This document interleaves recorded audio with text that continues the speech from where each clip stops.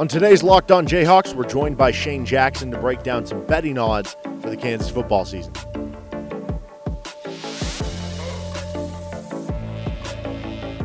I'm Derek Johnson. You can hear me as well on Rock Chalk Sports Talk Mondays through Fridays from 3 to 6 on KLWN. Thanks for making Locked On Jayhawks your first listen every day. We are free and available wherever you get your podcasts. On today's edition of Locked On Jayhawks, we're going to be joined by Shane Jackson to break down the win total for KU at 2.5, but also some other real props, made-up props, betting lines, those sorts of things with KU football for the upcoming season. We also are going to discuss the Trevor Wilson and Tanaka Scott news that occurred from last week that has kind of been extended and leads into the first game of the season here. So let's get right into this stuff.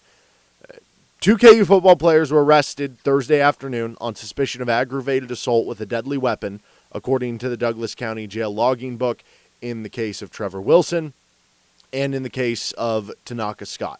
And these are both guys that we've heard a lot about or that we've seen on the fields, in the case of Trevor Wilson a lot last year, as being guys that you know were going to contribute in that receiver room. Now, to what extent, maybe that remains a little bit unclear. Like, was Trevor Wilson going to be one of the three starting receivers, or was he going to be the first guy off the bench? Was Tanaka Scott going to crack into the, main receiver rotation, or was he going to be more of a guy that just comes in here or there? We'll get to that in a second with who has the biggest impact of all of this, with how they could lose out on this, with players that maybe have more to gain, more opportunity, more role to gain coming up here in a little bit. But I just want to get to this story. They were arrested for basically kind of a weird situation that involved, this cars pulling up and pulling out guns, all this stuff. And I don't want to speculate and talk about all what happened or whatnot, and some of it is, speculation or whatever. But it certainly sounds like Trevor Wilson is in things a little bit deeper here than Tanaka Scott is. Trevor Wilson was charged with an aggravated assault with use of a deadly weapon, a level 7 felony, which I have no idea, how many levels are there? Is the higher level worse or better? I don't know. He was released from jail on a $5,000 recognizance bond, which I believe that's kind of similar to the idea that you can use diversion for, which you eventually get it expunged from your record. I don't know. I hate all this court talk. It has a court date set for August 30th, which would be Tuesday at 10 a.m. The court, though, did not find probable cause to charge Tanaka Scott. So a couple things there. One, you're going to get a quick, court date for this Trevor Wilson stuff, and that will certainly, I would imagine, have an impact on whatever info comes out or whatever type of punishment he gets from the court. That could go in line with whatever type of punishment or thing he has to deal with from the KU football side of things. From Tanaka Scott's perspective, couldn't find probable cause. It sounds like Tanaka Scott may have more so just been in, kind of a, hey, I'm in the wrong place at the wrong time, and, I'm trying to de-escalate the situation or whatever it is, but I'm here, and there's other stuff that doesn't happen. Now, if Tanaka Scott had a weapon, even if it was registered to him, that might be something where Lance Leipold or the KU football team is like, but that's against team rules. We don't want you owning a firearm, even if it's legal. So I don't know what'll happen there, but the fact that he was not charged with anything because they couldn't find any probable cause, I think backs up the idea that maybe Tanaka Scott was just kind of along for the ride here, or obviously, if he wasn't charged with anything, didn't really do anything wrong. So you don't want to spend too much time on this from a Tanaka Scott perspective in terms of, what did you do wrong here, blah, blah, blah, because you don't want to punish the kid here and talk about all these negative things when, again, he wasn't charged with anything, right? So from the Trevor Wilson perspective, though, based on the recognizance bond and everything, it makes me kind of think that this is not going to be something that he's going to go to jail for or something like that. Again, I'm not a lawyer. This stuff is weird, but I would think that Trevor Wilson is in a situation where, if we're just looking at it from the KU perspective, he's going to be suspended for a pretty good amount of time. There was a kid last year, I don't remember the name, but he was a linebacker who basically got suspended. He's no longer with the team anymore. He was like suspended indefinitely for some stuff that happened off the field. And I think that this coaching staff takes this stuff very seriously, as you should, right? Now, you got to go back to the idea. Trevor Wilson is a kid that this staff recruited to Buffalo. They brought over from Buffalo to KU. I forget if it was Andy Kotelnicki or Lance Leipold, but I think one of them had something going on in their personal life, and they were talking about how, yeah, Trevor Wilson is a guy who would reach out about, condolences, or like that relationship with him and us has just grown so much, and that he feels like, just a part of the family to us. Like, this isn't a guy that just came over and doesn't have a good relationship seemingly with the coaches before this. So you have to look at it from that perspective. Like, if your family member messed up, yeah, there's going to be punishments that are had. Yeah, there's going to be things that go down, but you're not just going to all of a sudden say, okay, I'll never see you again, right? So I don't think this is a situation where, and again, this isn't something where, it's not good. It's bad. Like, this is obviously not good stuff to happen, but it's not a situation, and I hate to even go here because I don't want to turn into this crime is better than this crime, right? But it's not a situation that would tend to make me believe that Trevor Wilson is going to get kicked off the team or something like that. I do imagine, though, there's going to be a lengthy suspension. What that means, I don't really have an idea. I feel confident about this, though. Trevor Wilson ain't playing in the first game of the season. Trevor Wilson ain't playing for the Tennessee Tech game, right? Maybe he's back by the end of the season. Maybe he's suspended for the season. I have no idea. There is no comparisons. There is no rule book here to say, hey, if you do this, you're suspended this many games at Kansas. So we don't really have an idea. But Trevor Wilson, I feel very confident, will not be playing in the Tennessee Tech game. As far as Tanaka Scott goes, because like I said, there was nothing charged here, and there could be some stuff involved as part of the details that maybe lead him to be punished in some small way with the university, with Kansas, with Lance Leipold, with the football team. Maybe he is suspended for the first game. But I don't think Tanaka Scott is going to be someone who I'm kind of leaning toward he's not going to be suspended for the first game. I don't know. Again, I have no knowledge on this coming from anywhere. But I would imagine Tanaka Scott's punishment is going to be severely less than what Trevor Wilson's is. At the same point in time, don't expect Trevor Wilson for the Tennessee Tech game, but also don't expect both to just be gone from the KU roster all of a sudden and off the team. Let's get into who maybe benefits, because I don't want to turn this into, again, it's weird with off-the-field stuff and actual important things that are happening in life that are not good. Like, you don't want to just all of a sudden dismiss that, push it to the side and say, okay, but how about football, right? Because it's not as important. But this is a football podcast, so I do want to kind of at least look at the repercussions, look at some players that maybe have something to gain with the news that came out as far as Tanaka Scott and Trevor Wilson in just a moment here. Also, Shane Jackson is going to join us to break down some betting lines, the KU football over-under win total, and just some philosophy of betting, which is obviously coming to Kansas here later this week. Are you one of those people who thinks it's okay to drive stoned? What's the worst that can happen? You end up driving below the speed limit. It's no big deal, right? Wrong. The truth is your reaction times slow way down when you're high. You not only put yourself in danger, but everyone around you. Talk about a buzzkill. Stop kidding yourself. It's not okay to drive high. If you've been using marijuana in any form, do not get behind the wheel. If you feel different, you drive different. Drive high, get a DUI. We're going to hear from Shane Jackson in just a moment here. On tomorrow's show, we're going to talk with Nick Schwerdt. As we are in game week, first week of the season for KU football, we've got Scott Chasen joining us later this week as well. So Trevor Wilson, Tanaka Scott, this stuff happens. Like I was saying before, I don't really know what the punishment looks like for Tanaka Scott because it's kind of a weird situation. With Trevor Wilson, clearly there's going to be some sort of punishment, and I would be pretty shocked if he were able to suit up for the first game of the season. Trevor Wilson is someone who is competing for a starting spot. He was competing for a starting job, right? When you're looking at Lawrence Arnold's, you feel pretty confident he's going to be one of the three starters at receiver. We've heard a lot about Doug Emelian playing at inside receiver, but he is doing a little bit of everything. Luke Grimm, you kind of think of in kind of the same way. More of a slot receiver, but does a little bit of everything. Those guys certainly are going to be part of the rotation. Maybe both of them start, maybe one of them start. And then Trevor Wilson was kind of the other guy. Like, it felt like those four were in the biggest competition to start for those three spots, even though it could be someone else. But to me, those were the ones that really stood out. And now with Trevor Wilson, like, you're not going to be a game one starter. So who fills in that role? If Wilson were to have that role, then I think you just look at it and say, okay, maybe it's Emilian and Luke Graham and Lawrence Arnold.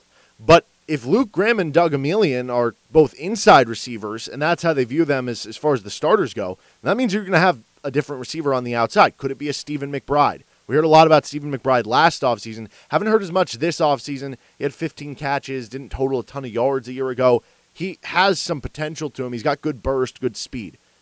Maybe he's someone who benefits from this and gets more playing time. Maybe he gets a starting nod. What about Quentin Skinner? Quentin Skinner, a former walk-on, earns a scholarship. He's one of the fastest players on the team. He's got a big body for a wide receiver. Maybe this is his opportunity to be in the starting lineup. I think those are the guys I would circle. Obviously, if this didn't happen to Tanaka Scott, he would be a guy, because we heard a lot about him over the offseason. Big body guy, another straight line speed guy as well, that maybe could fit into that role. And so if KU is going to be short at the receiver position, like, this is not great, because this is two of your top 5 receivers, right? You're already at a position with receiver where you're looking for guys to break out. You're looking for guys to step up, and you're looking for depth. You're looking for guys to fill different roles. This makes it more difficult with depth. This makes it more difficult to fill all those different roles. This makes it more difficult, possibly, to find the guys who are going to merge and to get all these receivers on the same page in game action with Jalen Daniels, because they're not going to have the ability to do so if you're suspended or you're not playing or you're losing out on your role. And let's say that Tanaka Scott was going to end up being the breakout receiver for KU this year, but he loses some playing time because of this, and that never comes around to happen. Or Trevor Wilson, that was the case. I don't know if that would have been the case for Trevor Wilson. Like, I think he was, like I said, in that mix for being one of your starters and everything. I viewed him more, though, as like, he's a really good deep ball threat. He's a good screen guy. Get him in the open field, make him miss. But maybe he's not the true number one that you're targeting on big downs. Like, when it's third down, Kwame Lassiter's the guy. We trust him. He's going to come through with a big reception. I don't know if that would be the case there, but he certainly had a useful role. And so we don't know when that would be back for KU. That hurts your receiver group. That hurts your offense. That hurts at a position that you have a lot of questions about headed into the season. It's a great opportunity at the same point in time for certain guys. For Luke Graham and Lawrence Arnold, they were going to play regardless. Doug Emilian too. Like, they were going to play regardless. Maybe it means 3 extra snaps for one of them. Maybe it means 5 extra snaps in the first game of the season if Trevor Wilson's suspended or Tanaka Scott's not playing. Right? Maybe it means a few extra snaps, a few extra plays to where they get those few extra reps, or they get to make 1 extra catch that helps them further themselves on the depth chart or gain that trust with Jalen Daniels or the coaching staff. Right? Maybe that is the difference. But overall, those guys were all going to play anyway, whether this happened or not. The real impact this has individually is on those other guys, like I mentioned, with Stephen McBride, with Quentin Skinner. And you know who's someone else I haven't mentioned yet that I probably should hear? A guy like Kevin Terry. Kevin Terry comes over from Texas Tech. He gets injured before the season started last year. It sounded like he was making good inroads on the depth chart last season. You never know how a guy coming off a season-ending injury is going to react, but certainly it's more opportunity for him. Maybe it's more opportunity for a guy like Keelan Robinson or something like that. Those are the main ones, though. McBride, Skinner, and Kevin Terry. And if this opportunity for them leads to, hey, instead of, like Luke Grimm, he was going to play 40 snaps. Now he's playing 45. It could be the difference for a guy like Stephen McBride or Quentin Skinner of, hey, I was only going to play 5, 10, 15 snaps. Now I'm playing 30 or 40.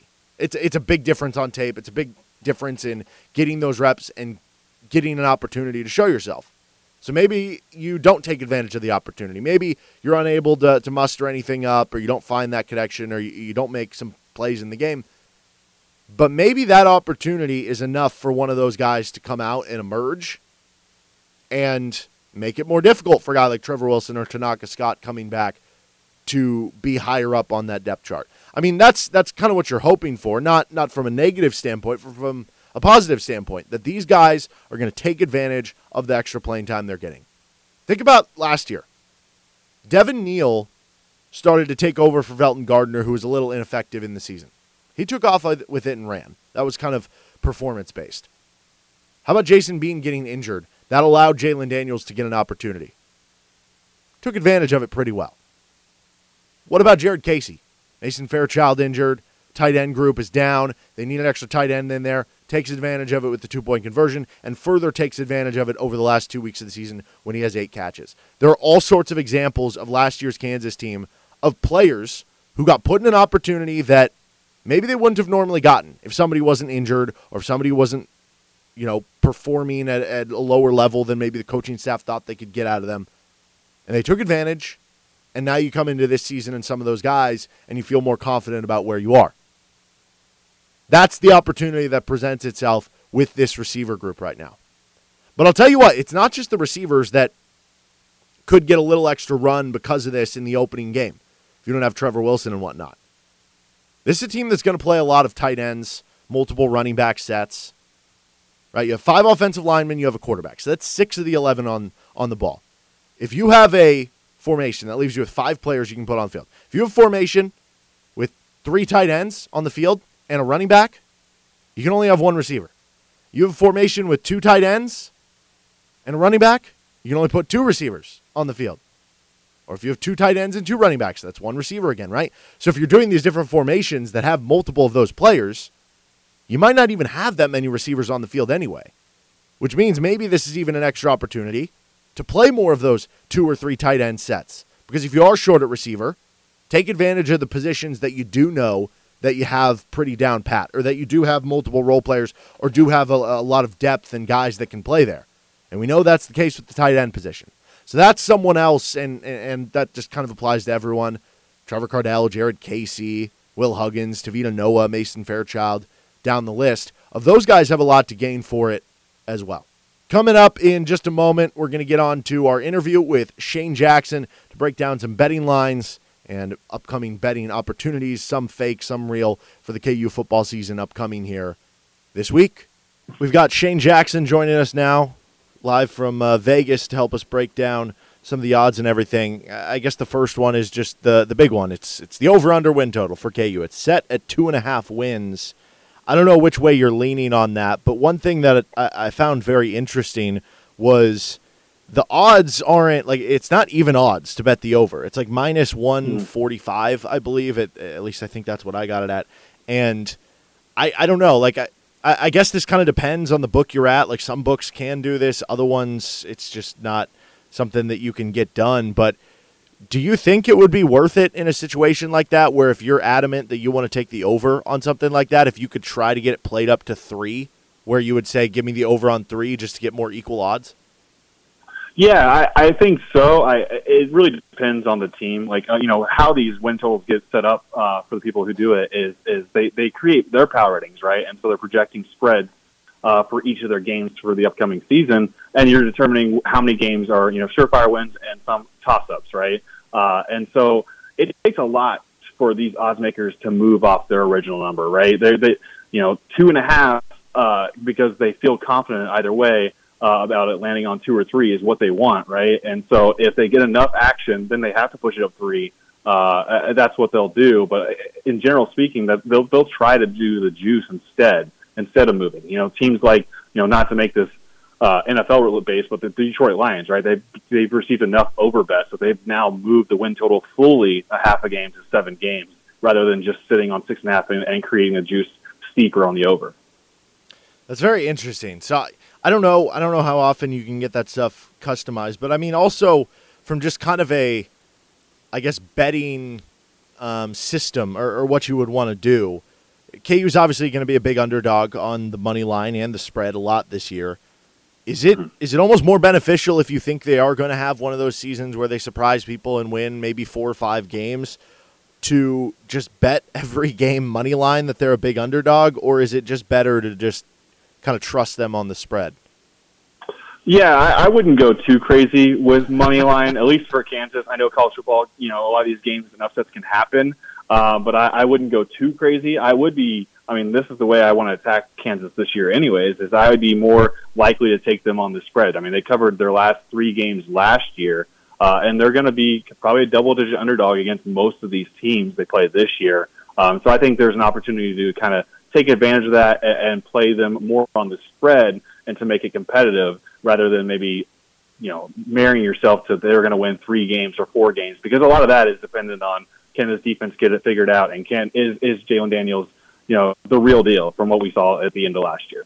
Well, what you just mentioned there with the defense struggling so much, giving up over 40 points per game, it seems like they've done a lot to try to improve that. We'll see how much they tangibly improved once the first game comes on Friday. But you look at the offense, too.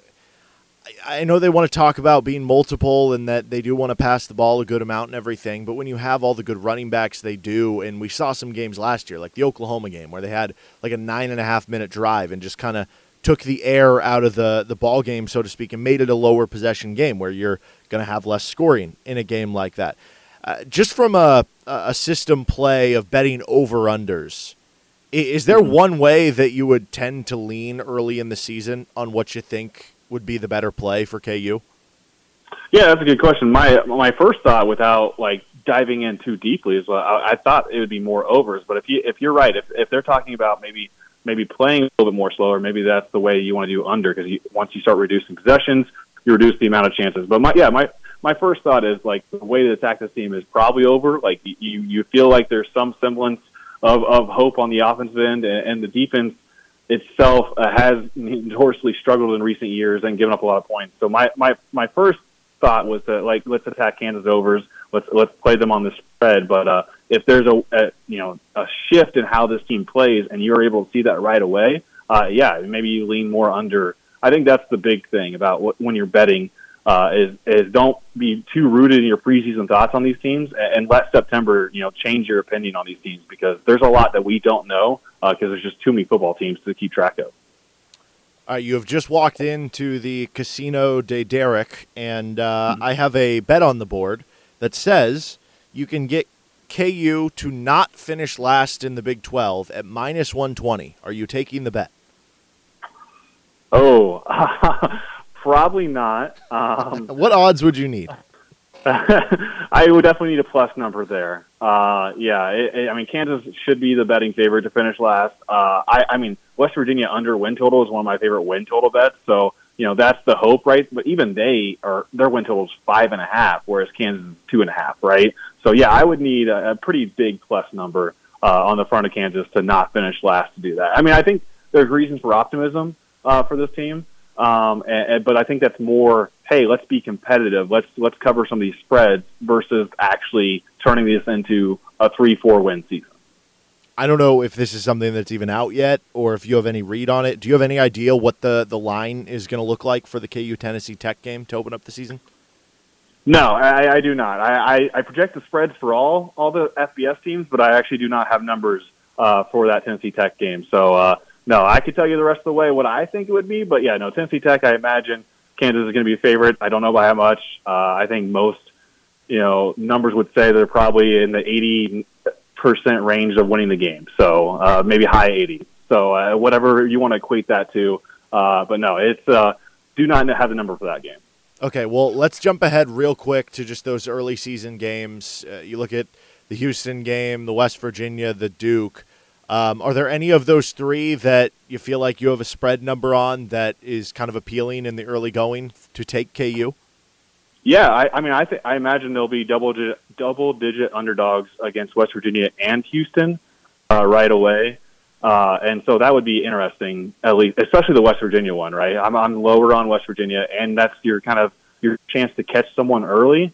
And so that's the one that kind of immediately jumps out to me. Honestly, I've set up my ratings to take advantage of that. My number might be lower, but I want to jump in on Kansas spread against West Virginia. I don't know how I feel about the Houston game. I initially was lower on Houston than the market, but everyone seems to be higher on them, and so that's making me second guess that. So now West Virginia is the one that stands out to me, and the game that I would take advantage of. And then I imagine Kansas would be a favorite against Duke. He is Shane Jackson. Shane, I appreciate you hopping on and taking some time out of your day, man. Yeah, thank you. That was Shane Jackson. That'll do it for this edition of Locked On Jayhawks. Coming up on tomorrow's show, Nick Schwerdt joins us. If you have anything you'd like for the show to talk about, any questions you want to ask, You want to follow along on the action, reach out, give me a follow at DJohnsonRadio on Twitter. And don't forget to subscribe to the show so you're getting all the latest with Locked On Jayhawks. That'll do it for today's episode. Have a good rest of your day. Talk to you later on Rock Chalk Sports Talk at 3 to 6. Deuces.